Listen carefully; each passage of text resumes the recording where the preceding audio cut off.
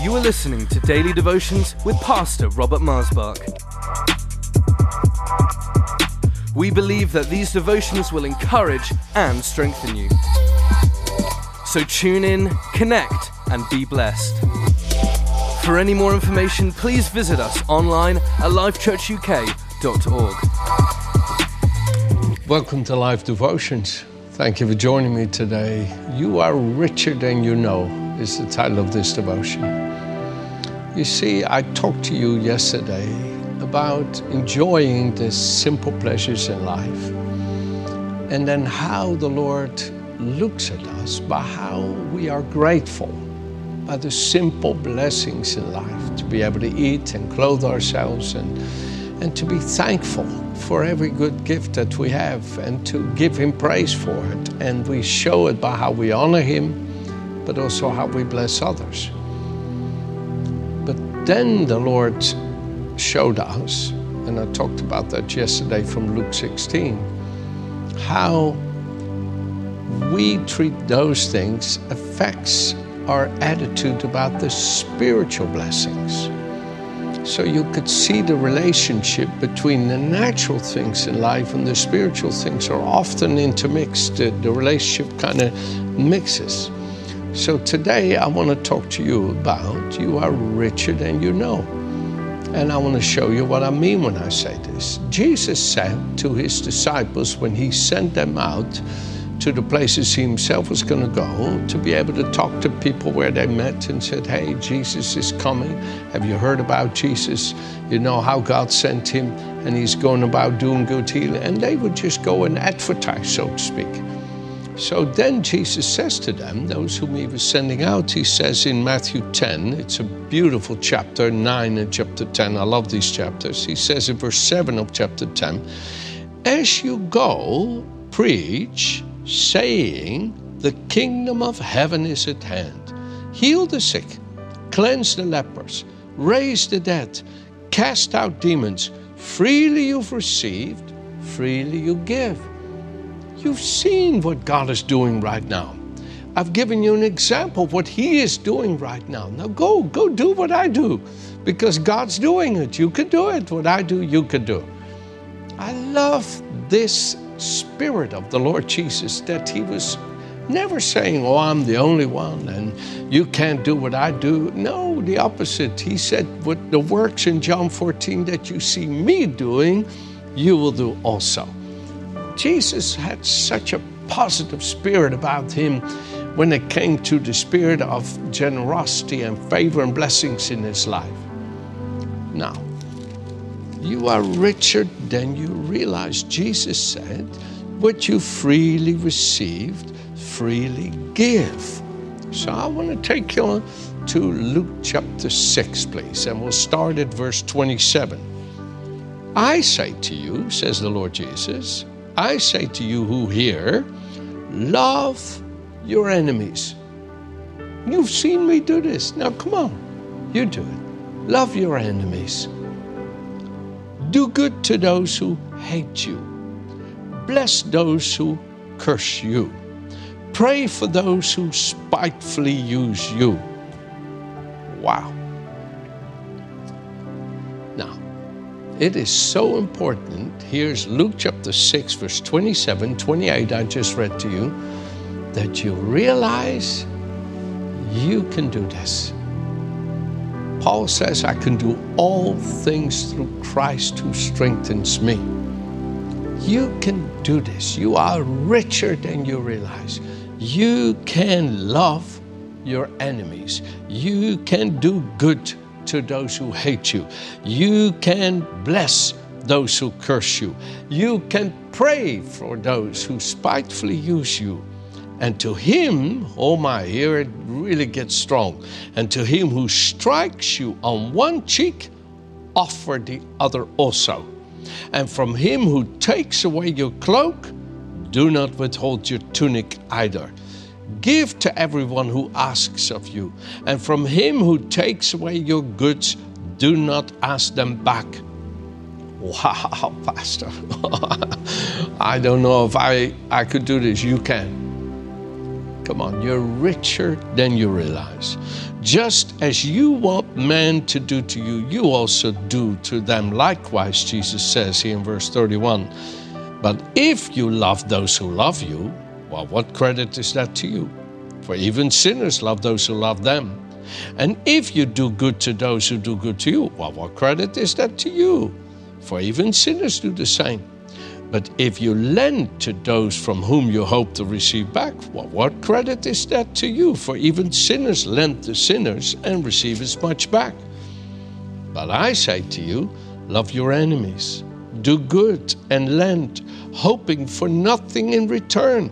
And your reward will be great, and you will be sons of the Most High, for he is kind to the unthankful and evil. Therefore be merciful, just as your Father is merciful. Judge not, and you shall not be judged. Condemn not, and you shall not be condemned. Forgive, and you will be forgiven. Give, and it will be given to you good measure, pressed down, shaken together, and running over will be put into your bosom. For with the same measure that you use, it will be measured back to you. Oh, my dear friends, you are so much richer than you realize. And perhaps,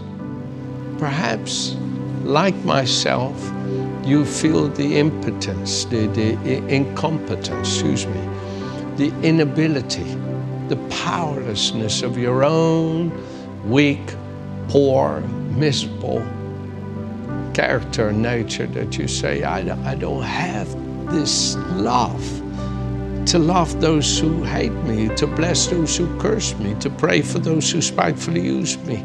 I get so agitated about those whom I've lent and they don't repay, and I won't forgive them, and I'll hold it against them, and on and on and on. What do? Spend time in the bank of your heavenly Savior Jesus. Spend time in a bit of prayer, read his words, and he will enrich you and enable you and empower you with his love. Jesus said, freely you've received from the Heavenly Father, freely give.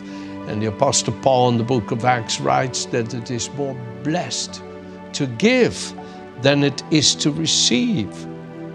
You see, you need to realize, when I say to you, you're richer than you realize, that these riches come from your relationship with the Lord Jesus Christ. The Apostle Paul here in the Living Bible in 1 Corinthians chapter 1 verse 4 says, I could never stop thanking God for all the wonderful gifts he's given you now that you belong to Jesus Christ. He has enriched your whole life. He's helped you speak out for him. He's given you a full understanding of the truth. And what I told you Jesus could do for you has happened. Because now you have every grace and blessing and every spiritual gift and power for doing his will in this time of waiting for his return. And Jesus guarantees right up to the end that you will be counted free from all sin and guilt on the day when he returns. And I tell you, God will surely do this for you, for he always does just what he says. He is the one who's invited you into this wonderful relationship with his Son, even Jesus Christ our Lord. Oh, I love these verses. He's enriched you with every gift. You see, friends, all of us have this within us that we feel, oh, I just don't have it. I don't have it. I can't bear it anymore. I can't do it anymore. My cup is empty. I'm completely at a loss now. I just feel empty. I feel powerless. I feel poor. You know, we used to sing this song when I was a young boy. Fill my cup, Lord. I lift it up, Lord. Come and quench the thirsting of my soul. Bread of heaven, feed me till I want no more. Fill my cup, I lift it up, and make me whole. Oh, we used to sing it, and it was so lovely, because the Lord was our satisfaction, and he always gave us more than we could ask for. And here in Philippians chapter 4, verse 12, I'll read to you. Philippians 4, verse 12. I know, Paul says, how to be abased, and I know how to abound. Everywhere and in all things I have learned both to be full and to be hungry, both to abound and to suffer need. You see, true godliness is not merely shown in the blessings and successes of life, but is shown as much and sometimes seemingly more in the poor, weak, beggarly moments of our lives. Like Jesus said in the Beatitudes, he said, "Blessed are the poor in spirit, for theirs is the kingdom of heaven." When you have that moment and you feel so powerless and poor and wretched and empty, and you have nothing in your barren nature, it's just showing itself in its barrenness. And then you're reminded again by the grace of the Lord Jesus Christ that true riches come from Him, and that He enriches us with every good thing, and that we are what we are by His amazing grace. And how sweet that sound that saved a wretch like me. Paul says, I know what to do when I'm in that weakness, because His grace is sufficient. I know what I'm to do when I have want, because He meets all my needs. And that's what he's saying here. I can do all things through Christ who strengthens me. Indeed, I have all, verse 18, and I abound. I am full, having received from Epaphroditus the things sent of you, a sweet-smelling aroma, an acceptable sacrifice, well-pleasing to God. For my God shall supply in all your need according to His riches and glory in Christ Jesus. You see, the true riches, the true generosity of life is there because of our relationship with the Lord. And I understand that this is something we need constant reminding of, because we could sometimes just be distracted and forget to realize where our help comes from, where our blessings and provision comes from. And friends, I want to encourage you, trust the Lord to help you remember that every good and perfect gift comes from Him. Let me close with this part of the scripture that I love here in 2 Corinthians chapter 8. He says, I want to tell you, brethren, let me just read it because it's a bit quicker from the King James, New King James, and I'll pick up verse 9 from the Amplified.